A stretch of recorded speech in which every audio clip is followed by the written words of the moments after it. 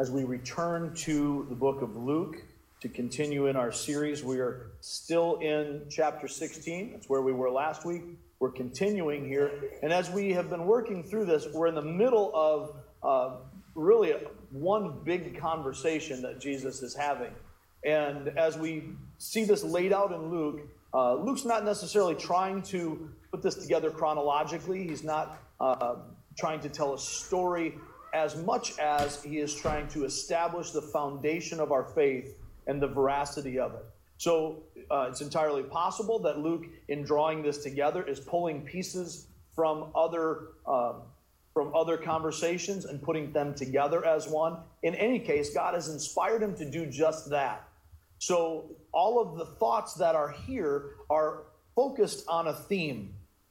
As we get into this today, we're going to see that there's a little bit of an unfortunate break in your NIV text. If you're reading in the NIV, one of our Pew Bibles or what we have here, you do definitely want to have a copy of the Bible in your hand. You can do that electronically. Our Wi-Fi information is in the program for you. The hard copies that are there you can use, but what you really want, more than to have a Bible to read this morning, is to have a Bible of your own that is yours, that you understand readily, that you can read well, that you can write in and wear it out, because God gives this to you to understand, which means you need to see it, you need to handle it, you need to use it, you need to study it. In fact, as we look at this passage today, it can seem like this is about money, and it kind of is, but not really. It can seem like it's about heaven and hell, and it kind of is, but not really. This passage today, as we'll see, is primarily about the authority and sufficiency of God's word, his eternal, unchanging word. So as I read the text for you to start, I want to plant this seed in your mind that our core reality here is that the gospel offers grace, not shortcuts. All right, let's read the text together, and I believe that this will become clear to you as we work through. We're going to back up. We went through through verse 15 last week, but rather than start with verse 16, we're going to back up to verse 14 again, because it really leads directly into this. Starting with verse 14, the Pharisees who loved money heard all that Jesus had been saying prior to this, and were sneering at Jesus. He said to them, "You are the ones who justify yourselves in the eyes of others, but God knows your hearts. What people value highly is detestable in God's sight.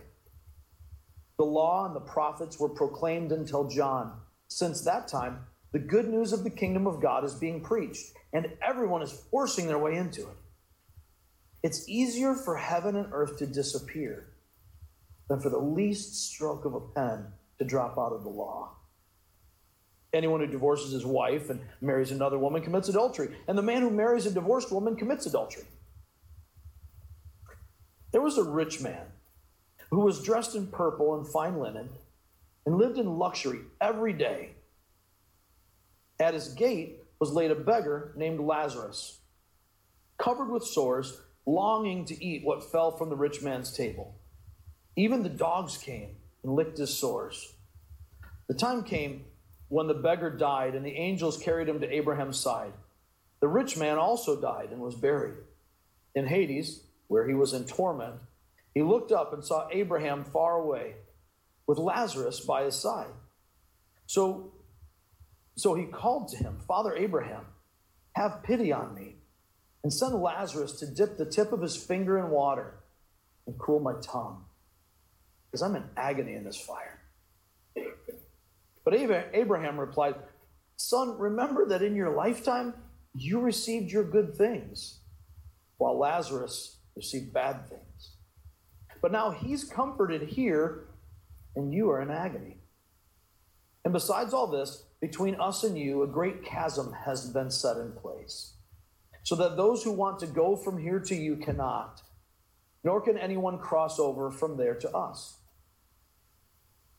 He answered, "Then I beg you, Father, send Lazarus to my family, for I have 5 brothers, Let him warn them so that they will not also come to this place of torment. Abraham replied, they have Moses and the prophets. Let them listen to them. No, Father Abraham, he said, but if someone from the dead goes to them, they will repent. He said to him, they don't listen to Moses and the prophets. They won't be convinced even if someone rises from the dead. Let's pray. Father in heaven, we thank you for your word. Your divinely inspired, inerrant, infallible, authoritative word that reveals to us your heart and your character. Lord, we thank you that your word does not change because you don't change. You are the same. Even in all of the things that swirl around us and all of the various controversies and the cultural shifts and the moral revolution, Lord, you remain the same. With all of the teachers who come along to tell us that there's an easier path, you remain the same. And yet, Father, when we recognize that, it is frightening to us.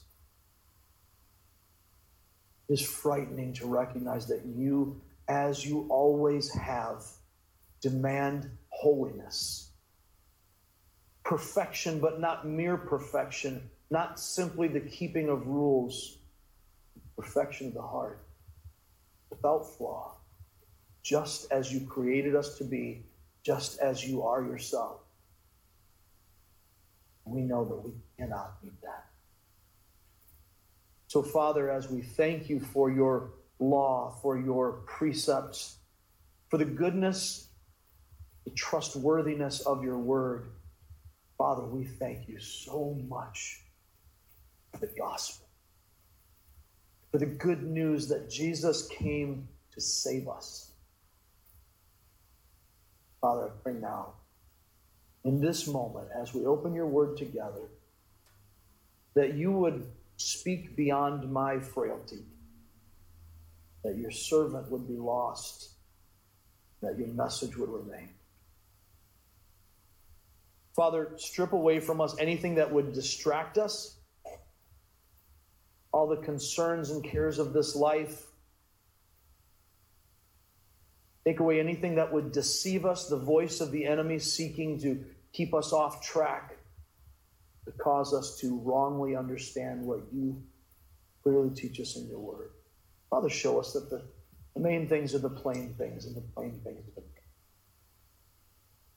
Help us to recognize your good, pleasing, and perfect will as we choose to submit to you. Pray this in the name of your Son, Jesus Christ.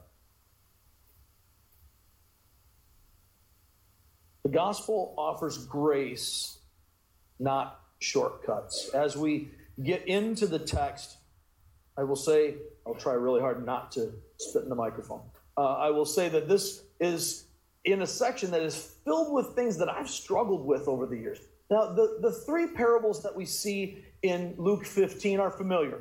Lost sheep, lost coin, lost son. We've all heard that. Even if you didn't spend any time in church, you heard about the prodigal son and killing the fatted calf. I just saw that on Happy Days last night, actually. Anybody remember Happy Days? Whew. The older I get, the more dated my references become. But anyway, as we are looking at this, those things are easy because we've seen them a lot of times. Sometimes we might miss the point, but it's not because we're not familiar with them. Some of the rest of this section we don't talk about as much. Maybe we haven't heard preaching on it. Maybe you haven't gone to church and heard preaching on it, or maybe you have and it didn't get taught. It's really important for us to recognize that God gave us his word not to give us some mystical trick, not to give us some fancy code that if we can just find that key, we'll be able to break it down. That was a really big thing a number of years ago, to find the mystical key to God's numeric code. And if you count the letters and you get the right formula, you'll find all the mysteries revealed. That is a lie from the devil. God didn't give you his word for a puzzle. It's not some kind of cosmic escape room. What it actually is, Dennis, we're going to need this for just a sec.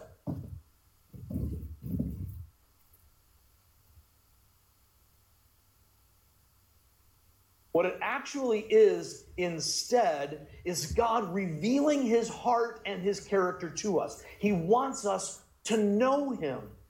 Think about that for just a moment. Think about the fact that the creator of the universe, the ultimate reality, the uncaused cause, the prime mover, actually knows you personally and wants you to know him personally. That's mind-blowing. We can't fully grasp him, and yet he reveals himself to us so that we can. And one day, if we will trust what he tells us now, if we will embrace his eternal word and submit our hearts to it, that we'll see as we go that is a tough thing. The understanding is less difficult than the submitting. If we will do that, we will see him face to face. And then we will know him fully, even as we are fully known. What a mind-blowing concept. God wants you to know him intimately. So as we work through this, we're going to see that this is part of a concept that starts building actually back in chapter 14. And as we work through it, I'm tempted to go back and read it to you, but we're not going to do that. Let me just, let me explain. No, it's too much. Let me sum up. As we do this, 3 of you got that reference. As we do this, we're going to see that it's a continuation of that. In chapter 14, Jesus begins a focus on aligning our values and priorities with God's values and priorities. Everything that we see from that point on, he is teaching this idea that we need to stop aligning ourselves with the values of the world. We need to stop relying on the understanding of our own human nature, our own flesh. God can't be that way because I don't get it. That doesn't make sense to me. My God wouldn't act that way. The God I believe in wouldn't do that. Here's what I believe. Who cares what you believe? Every time you try to shape God into what makes sense to you, you are developing an idol, and you are not worshiping the God who is. You're worshiping the God you want. Good luck with that. That ends up in Hades. So as we see this rolling out in chapter 14, he starts by telling the Pharisees, he's having dinner, and he tells the Pharisees how they missed God's compassion in their view of the Sabbath. We see that in chapter 14, the first 6 verses or so. And he calls them on their, can I say self-promotion? Their selfishness, their desire to have the best positions. So he sees the guests at this Pharisee's house where he's having dinner, trying to get the best seats, the seats of honor. And, it reminds me of kids trying to get the best seat in the living room. We want to be in the best spot. Let me sit closest to the host. Let me sit closest to the guest of honor, because then I have the best seat and I look better and I have more prestige. So he calls them down on that. And he points out to them in this that their self-promotion misses the value of humility. So they've missed out on the value of compassion. They missed out on the value of humility. We see that in verses 7 to 14. Then he goes on to point out that they not only missed that, they missed the value of heaven. Now, everybody talks about heaven, but while we might talk about it, we might, throw it out there as something we look forward to. It's sort of that pie in the sky, by and by concept. And he's saying, you're missing out on what is real, the real actual value here. And they're missing out on that value by being caught up with the here and now, just like us. See that in the later portions of chapter 14, verses 15 to 24. And he tells the crowd that's gathering there that they need to value him above everything, because following him, if we're going to follow Jesus, it will cost everything. He makes that very clear in verses 25 to 32. He emphasizes it. He kind of puts an exclamation point on it, highlights it, underlines it, by pointing out to them that that anybody who fails to fulfill their kingdom purpose, these Pharisees were supposed to be the leaders, they weren't doing their job. For you and I, if God has called us to himself, and we claim to follow Christ, but we're not doing what he's called us to do, we're not fulfilling our kingdom purpose, we're choosing our own agenda instead of following the master's agenda, then what he says about that is that you're actually worthless. When you're worthless because you're not fulfilling your purpose, just like worn out salt, you get eliminated. Jesus then shares the value that God puts on lost people with those three familiar parables in chapter 15. He turns to his disciples after that and he describes the connection between purposeful living on earth and eternal reward. His followers need to make the most of every current opportunity we have. We're told elsewhere in Scripture to redeem the time, to make the most of every opportunity, because the days are evil. And our job then as Christ followers is to make the most of our current opportunity to prepare for the future. And that future is God's kingdom. That future is eternity. It goes beyond preparing for next week, my 5-year plan, getting ready for retirement. It's bigger than that. It's never ending. Then he rebukes the greedy values of the Pharisees, as we saw here in chapter 16. He rebukes the greedy values of the Pharisees and their externalism. As the Pharisees want the good life, their version of that means wealth and prestige and reputation. They want the good life now, the best life now. The same way, everyone wants the kingdom of God on their own terms. But he clarifies by saying that the eternal word of God, the eternal law of God, remains unchanged. Then he gives this parable about the rich man and Lazarus. And if we see that context build, if we see how this plays out, and we follow the structure, some of you on Wednesday nights have been working through our Dig and Discover principles, so we see the context, the overall general setting. We see how this flows as Jesus is not just rebuking the Pharisees, but he's rebuking them in a direction. He's saying, you're missing this, you're valuing things here, and in the process, you're actually short-circuiting the law, but you don't get to do that. You're mad because people aren't doing it your way, but you're really all trying to do the same thing. All of the Gentiles, all the lost people, all the dregs of society, as the Pharisees would have seen them, they're all coming because they want the gospel. They're pressing in, another translation renders it. They're forcing their way in. I've got to get more of this. That's why the crowds keep following Jesus. The thing about the crowds is they keep getting thinned out because we want God on our terms, and God is only available on his terms. The Pharisees were very, very good at keeping rules. They were so good at keeping rules, they made up more rules so that they could have more rules to keep. Now, they justified that in their minds long before this particular sect started. This has been going on, and it continues to today. We do this in churches all the time.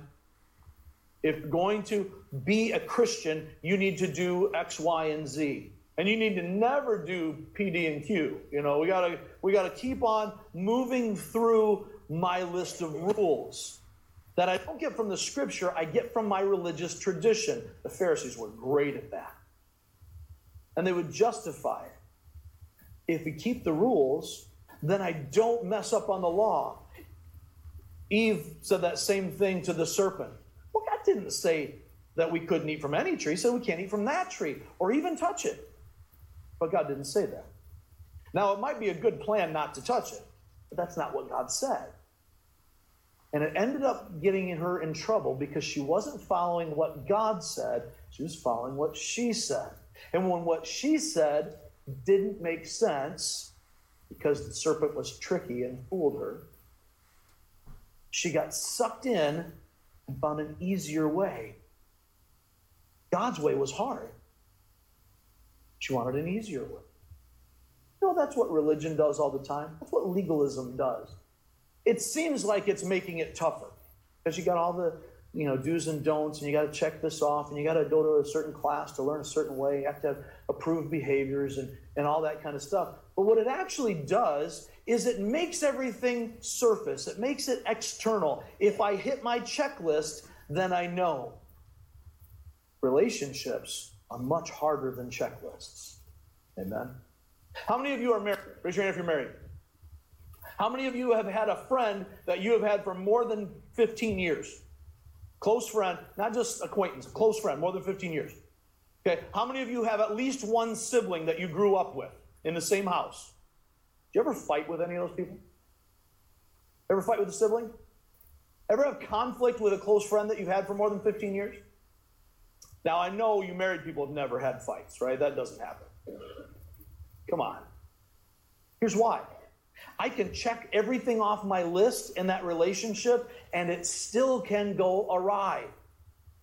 It's not meant to be a checklist. I remember distinctly so many times that I used all the skills that I learned in communications and all the skills I learned in marriage classes and training to try to fix a fight with my wife. And it only dug the hole deeper because she knew that I was using external skills essentially to work the situation. Now, I may have been sorry, but using the jargon to get myself fixed or to get the situation fixed was checking off a list when what I needed was a relationship. This is the nature of what God has always called us to. We were created, every single one of us, created for the express purpose, the purpose. It's not a purpose, it is the purpose for you to be on the planet right now. To have an intimate, pure, unadulterated, uninterrupted relationship with God. To know God and enjoy Him forever. This is why you're here. So when we get anything else in the way, it wrecks that. What part of a relationship feels good when it's a checklist? How many husbands, let me talk to husbands now because we so often mess this up. We're kind of dumb. So husbands, how many of us have bought into the lie from Hallmark and Sherry's Berries and whoever else, that if we get the right flowers, we call 1-800-FLOWERS, or we get that pajamagram or whatever else they're trying to sell us, that will make her feel the way you want her to feel. She's going to feel valued. She's going to think you're awesome. And how often have our wives said, I'd really rather have you help me with the dishes. I'd really rather have you care about me and value me and quit trying to do a checklist on a holiday when you haven't done it the 364 other days. I see a lot of wives looking at husbands. Guys, do those things, but don't do them because it's a checklist. Do them because this is your heart and you spent 364 days building up to that moment. Because she matters to you. You see how this might relate to how God views us? He's not interested in what the Pharisees were doing. Let's have more rules. Let's check it off so we do all the right things. We've met all our religious obligations, and therefore God will be pleased because we did what we were obliged to do. God's not any more interested in that than anybody else. Nobody wants to be a project. Least of all, the God of all creation.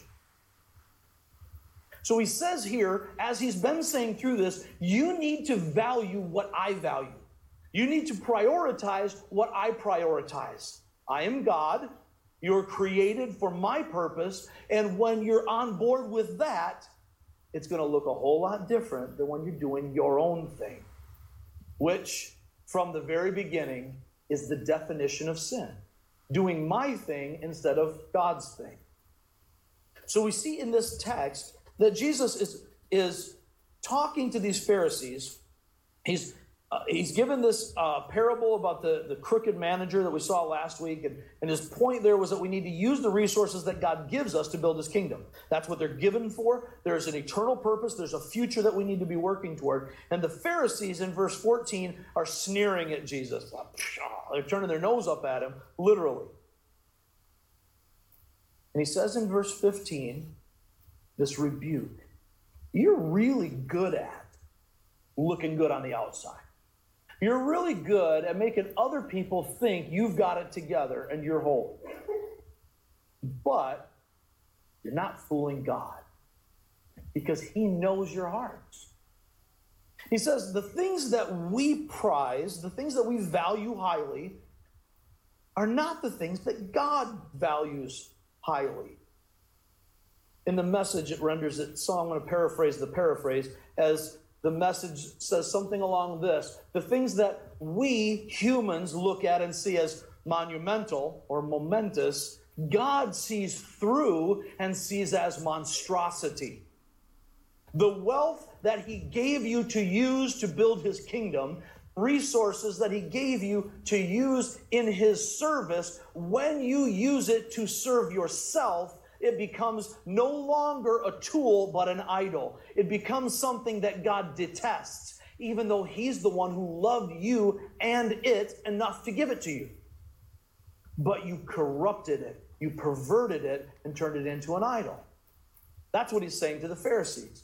And he continues that thought by pointing out to them that their whole value system, everything that they've based it on, has then been flawed. They've missed out on what God said. Before I get to what Jesus is saying in 16, let me just make sure that we see this.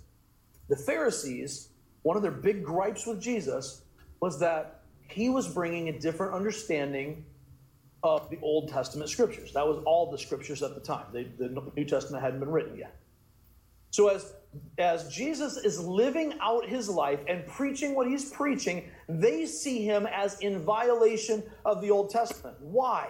Because they're reading the Old Testament through the lens of their own opinions and framework. They've made their rules, then they read the scriptures through the lens of their rules, and it distorted their understanding. If they had actually submitted themselves to what the scriptures said, they would have recognized Jesus. He makes that point over and over again, and probably the most clear is on the road to Emmaus after his resurrection, when Jesus is making an appearance among people after he's risen from the dead. And he's walking with two disciples who are unnamed down the road toward a town called Emmaus. And Jesus, as he's doing this, starts at the beginning of the book and works his way through all the scriptures to point out how all of it was about him. All the scriptures pointed to Jesus. If the Pharisees had just surrendered themselves to God's word instead of to their framework to make God's word say what they want, then they would have found Jesus in the first place.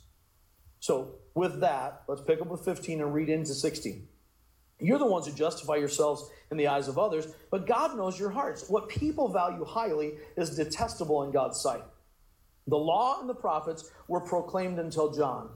Since that time, the good news of the kingdom of God is being preached, and everyone is forcing their way into it.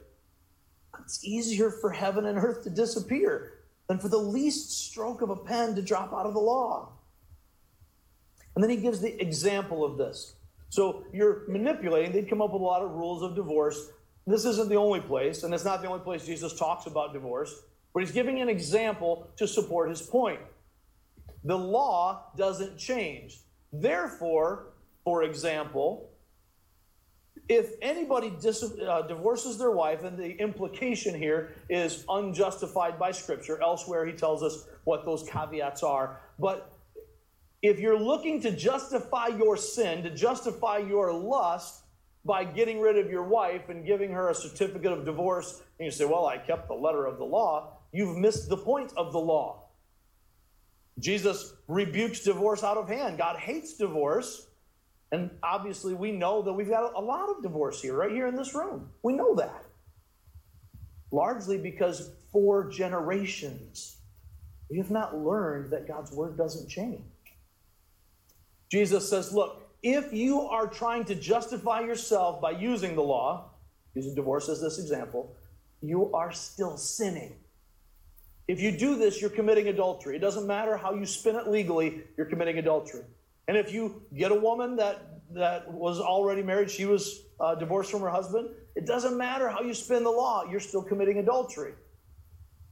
His entire point is not about divorce. His entire point is about the law, but the law doesn't change. Then he goes on to illustrate it with this parable. Now, some folks believe, J. Vernon McGee is one, and many other scholars believe that this is not strictly speaking a parable, that this is not a fictitious thing that Jesus made up to make a point, but it's Jesus drawing from or recounting actual events that happened in heaven. I have no idea. It doesn't matter because the point is the same. Whether he's drawing from something biographical, whether Lazarus is an actual dude, it's not the same Lazarus that he raises from the dead later. Same name, not the same guy. Because this is the only time he uses an actual name, which means God is my help. So it makes sense that it would fit for the parable. Whether it's an actual fictional story that he's making up for his point or he's drawing from it, the point remains, and he's using it for the express purpose that he always uses parables for. So as he's going through this, he talks about this rich man. There's a rich man who's dressed in purple. He's got a good life. Lazarus has a bad life.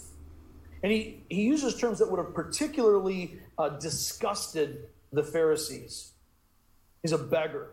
They have no respect for that. They actually saw wealth as a reward and reflection of godliness. And Jesus isn't condemning the rich man for being rich. And he's not commending the poor man for being poor. He's talking about the values that we place on these things. The rich man isn't in Hades because he had money. He's in Hades because he was a sinner.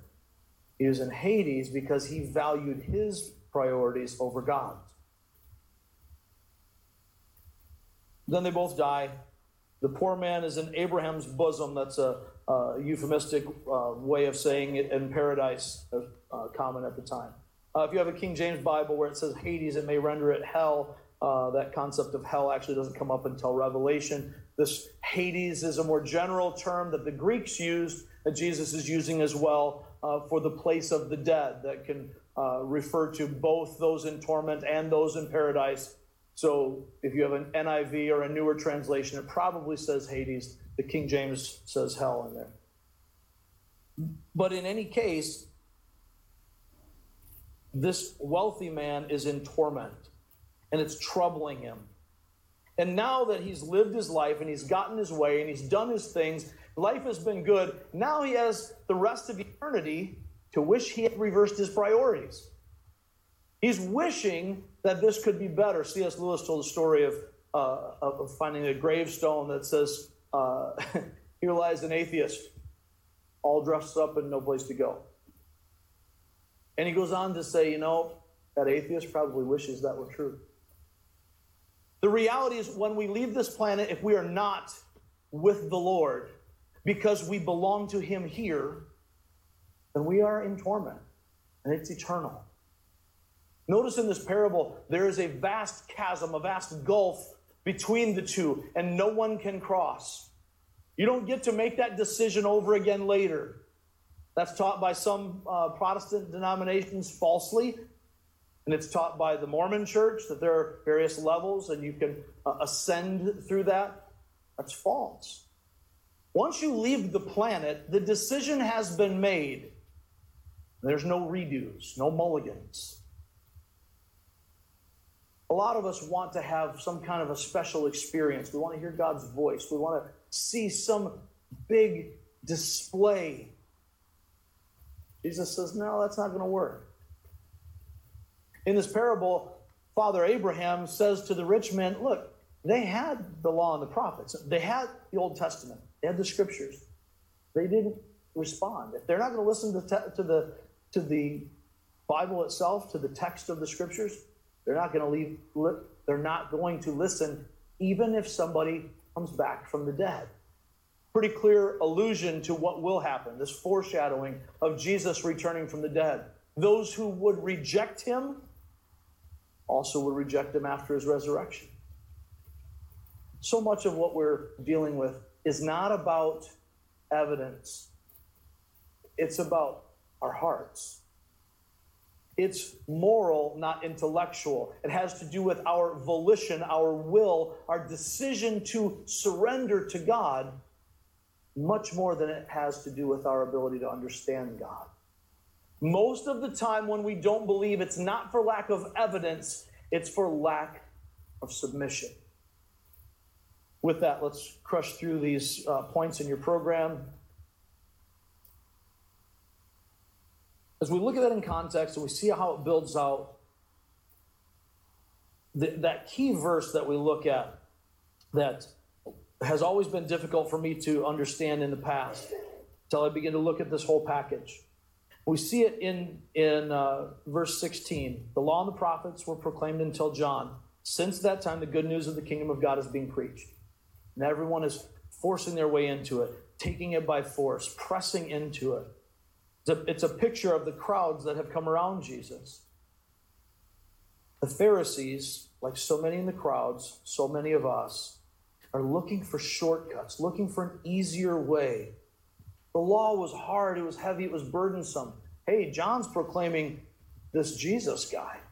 And Jesus is saying things about grace. He's going beyond these laws that we had to carry out. Maybe it's easier. Here's our first point. The gospel doesn't make it easier to be right with God. It makes it possible. The gospel doesn't make it easier to be right with God. It makes it possible. Jesus says here, as he says elsewhere, there is no changing to God's word. Matthew 24, Jesus says the same thing. Not one little tiny piece of the law will pass away. Heaven and earth will pass away. All that you know as existence will pass away before the law changes.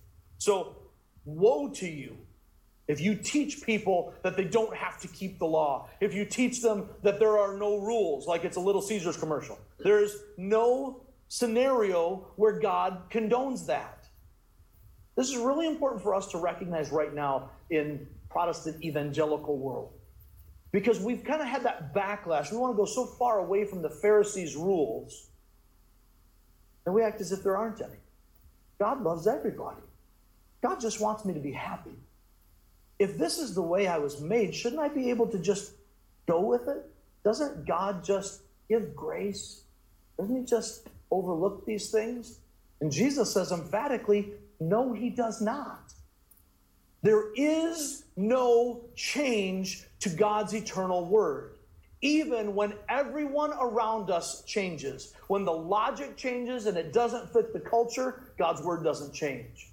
When my understanding changes and I'm too cool for school, I think like I know better than God does, God's word does not change. And it doesn't matter if you're talking about the hot topic of the day, whatever is showing up in the news, or you're talking about your own personal sin that we tend to justify.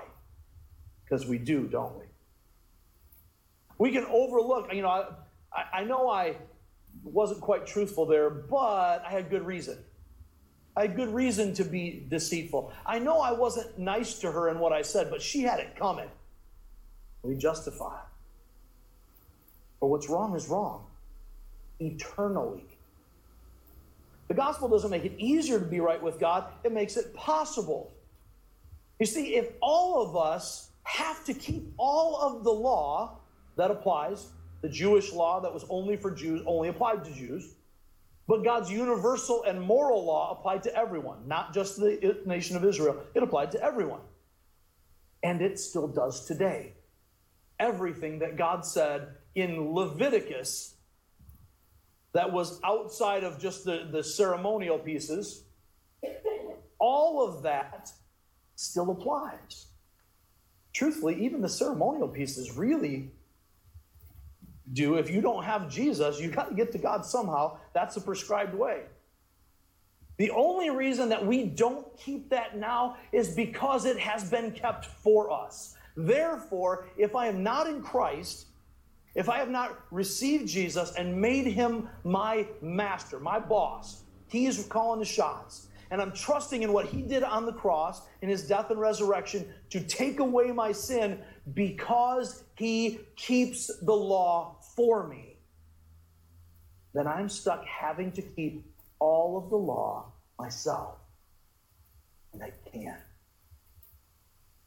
If you're trying to get to God through religion, you are destined to fail. There is no way. That's why in John chapter 14, the Lord says, I'm the way, the truth, and the life.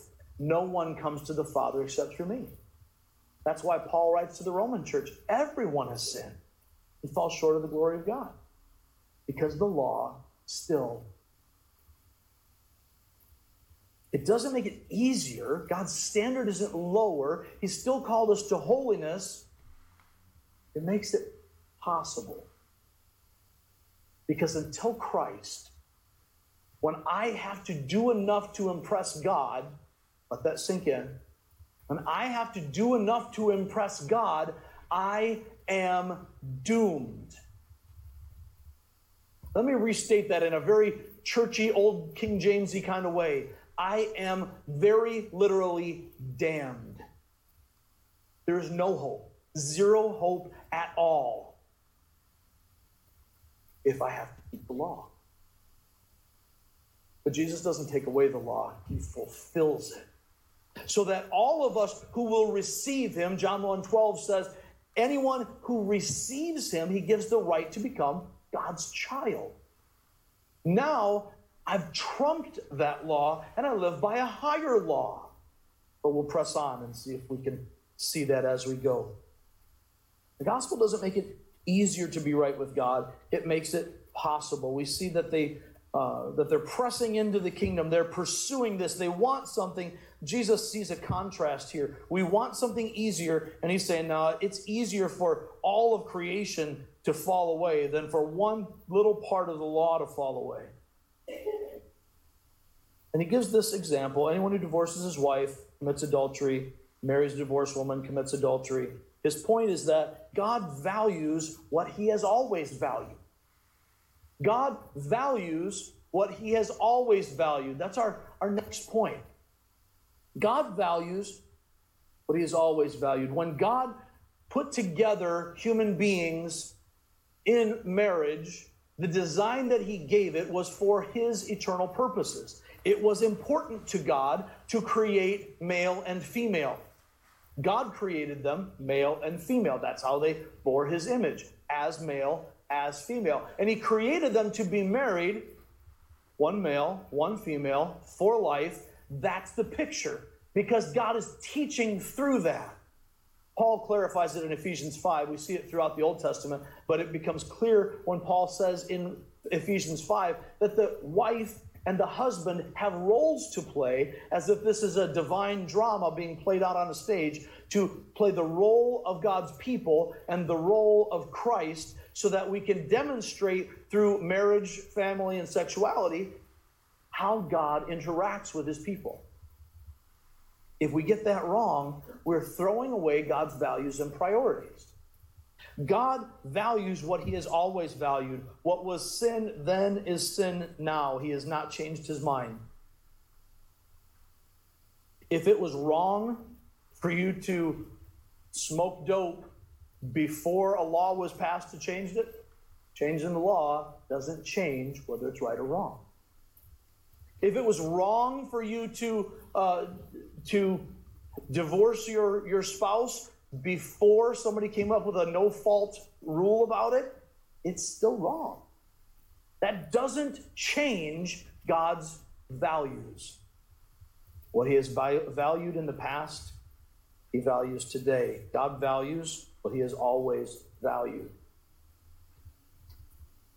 Let's see this next piece. God's word is greater than any personal experience. God's word is greater than any personal experience. If God offers us grace, not shortcuts, He's not taking away from the law, He's not making it easier, not lowering the standard. Boy, we're big on lowering the standards. There's a school in the news recently that's the school district did away with valedictorian and salutatorian. We don't want to have merit-based things. It's unhealthy competition. It's not the competition that's unhealthy, it's the handling of the competition that's unhealthy. It's us that's unhealthy. But we're really good at lowering standards. God doesn't do that. He has not at any point said, I was a little too tough on those guys back in Eden, so we're going to open the door a little bit wider. We're just going to let everybody in. That's universalism. It's heresy. What God does say is, yes, my standard is perfection, and it never changes. But I love you so much that I'm sending my son to take your place so that he can be the fulfillment, that the law, the righteous requirements might be fully met in us who belong to him. He does the doing.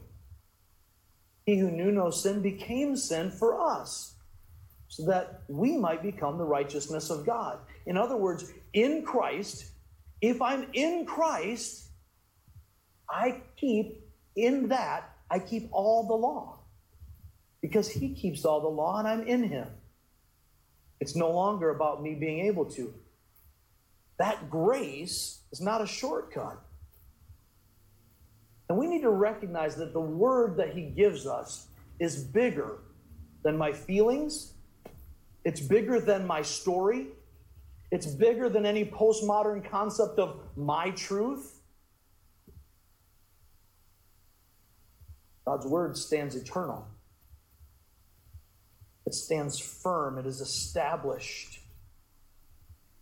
God's truth is given in his word and not primarily through special experiences.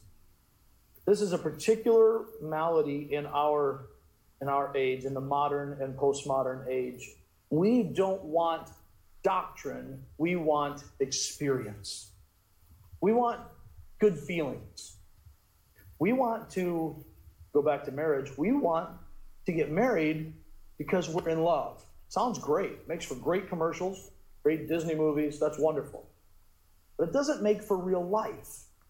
Because while I may be in love on Saturday, by Monday night, forget about it. What happened to your breath? Can't do it anymore. You keep leaving your underwear on the floor. Can't do it anymore. Guys, we need something bigger. We need something stronger. We need a foundation. I was just explaining to my daughter the other day, I did not, or maybe it was my son, it's one of my brilliant children. I was just explaining, I did not marry your mother because she was beautiful. I dated her for that. Feel good, you know what I'm saying? I didn't marry her because she can cook. I love her cooking because I love to eat. I married her for her character. Something bigger.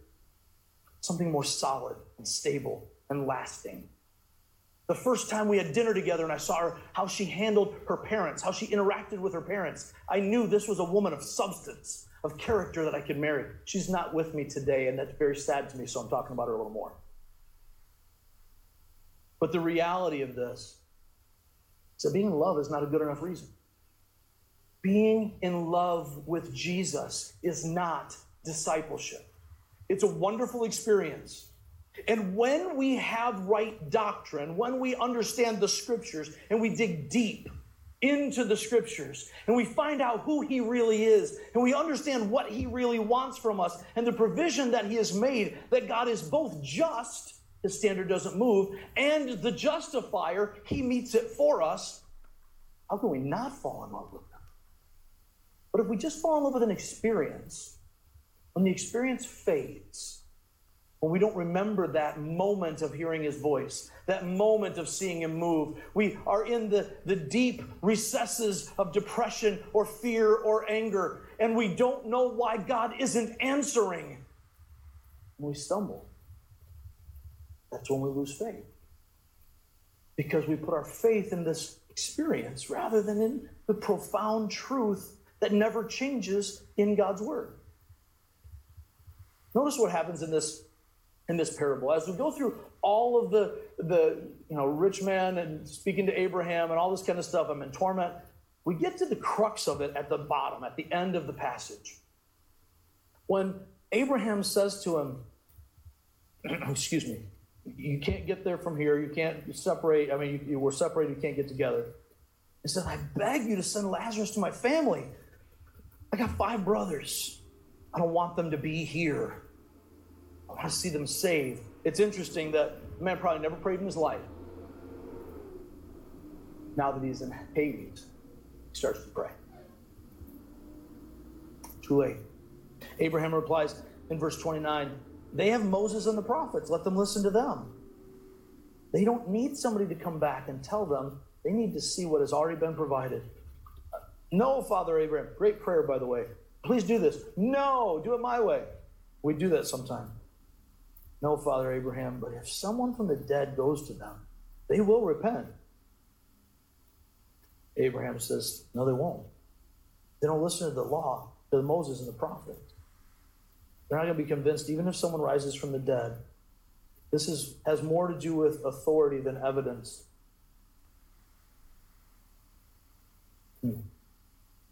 God's truth is given in his word, not primarily through special experiences.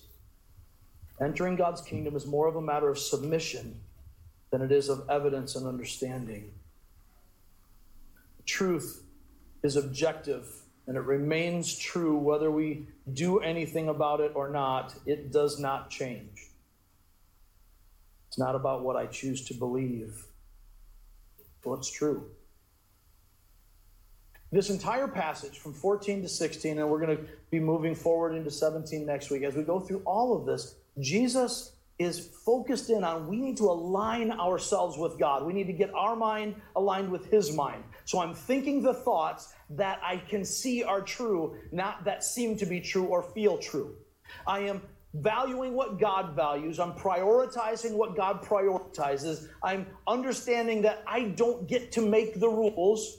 There is no shortcut. There's no easier way. There's no cheap grace. There's no, hey, I'm saved, so whatever, all bets are off. I'm going to do whatever I want. Party on, dude. If that's where you are in your heart, then you are not, let me say again, not saved. You've missed it. You need the truth that doesn't change in God's word. And if you're relying on any other experience to guide you, you are offending God. No horoscopes, no mediums. God condemns that all throughout the scripture for the same very reason. If you're counting on some ecstatic experience to confirm that you are saved, you've missed it. You don't understand. If you're waiting for God to send someone from the dead to tell you,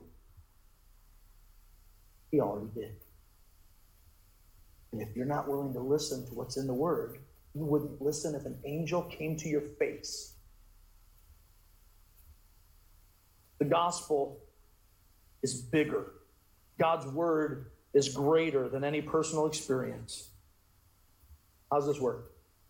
God's universal moral law is binding on all of creation. It's eternal. The standard is not lower, but Jesus has fully met all the requirements of the law for us. The gospel offers grace, not shortcuts. One last passage, and we'll wrap this up. Let's turn, to 1 Peter.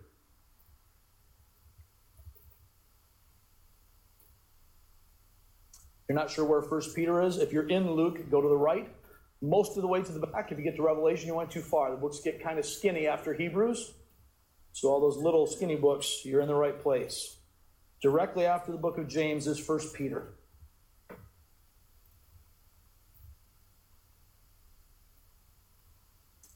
When you get to 1 Peter, we're going to pick up with verse 13 and read through. God's standard is not lower. But Jesus has fully met all the requirements of the law for us. God's not offering us shortcuts. He's not offering us an easier road. He values what he has always valued, and his word is eternal. Check this out.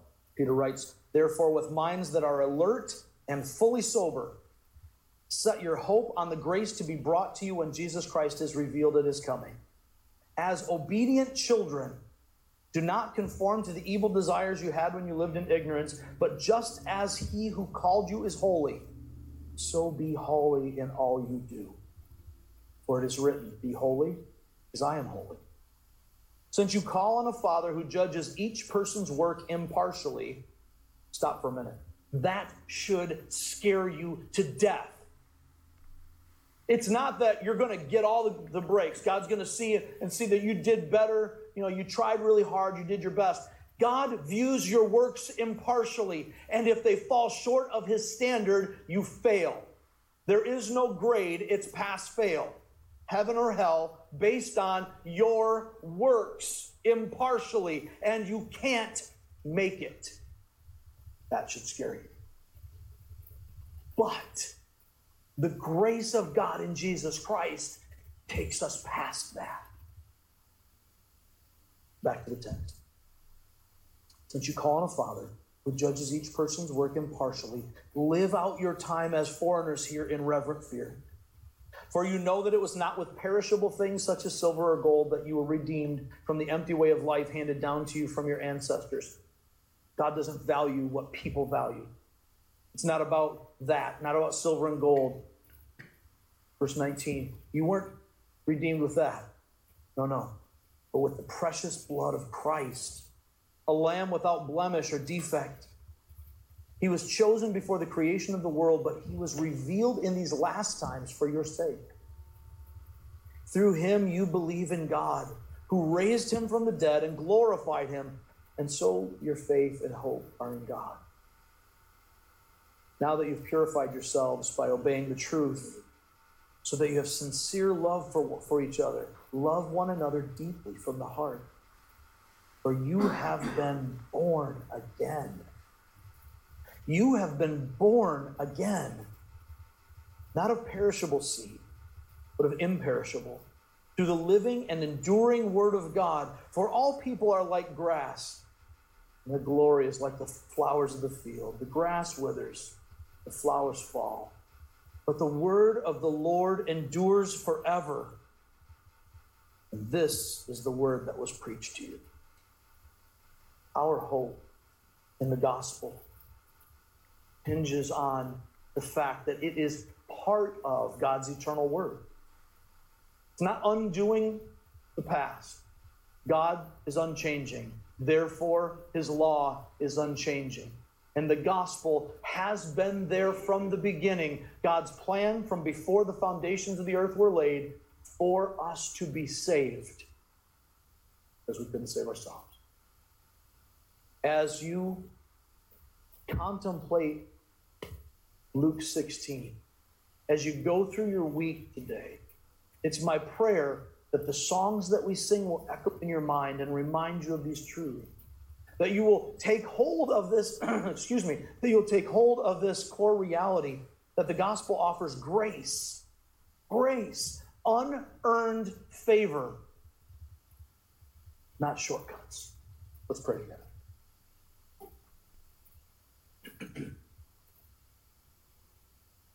Father in heaven, pray that as we leave this place today, that each individual, every single person would have had an encounter with you personally. As we are gathered together as a family, Father, I pray that our hearts to a person will be touched by your Spirit. Lord, I know that every time we get together, there are people here who are not in that saving relationship with you through Jesus. I pray that each person here hearing my voice will receive the grace of God by choosing to trust Christ's word on their behalf. Lord, speak to our hearts. We know that we don't have to understand all the details, but we do have to surrender. Make us pliable to you. Take out our stone hearts and give us hearts of flesh that respond to your word. Father, we thank you for your word that endures forever. Praise in Christ's name.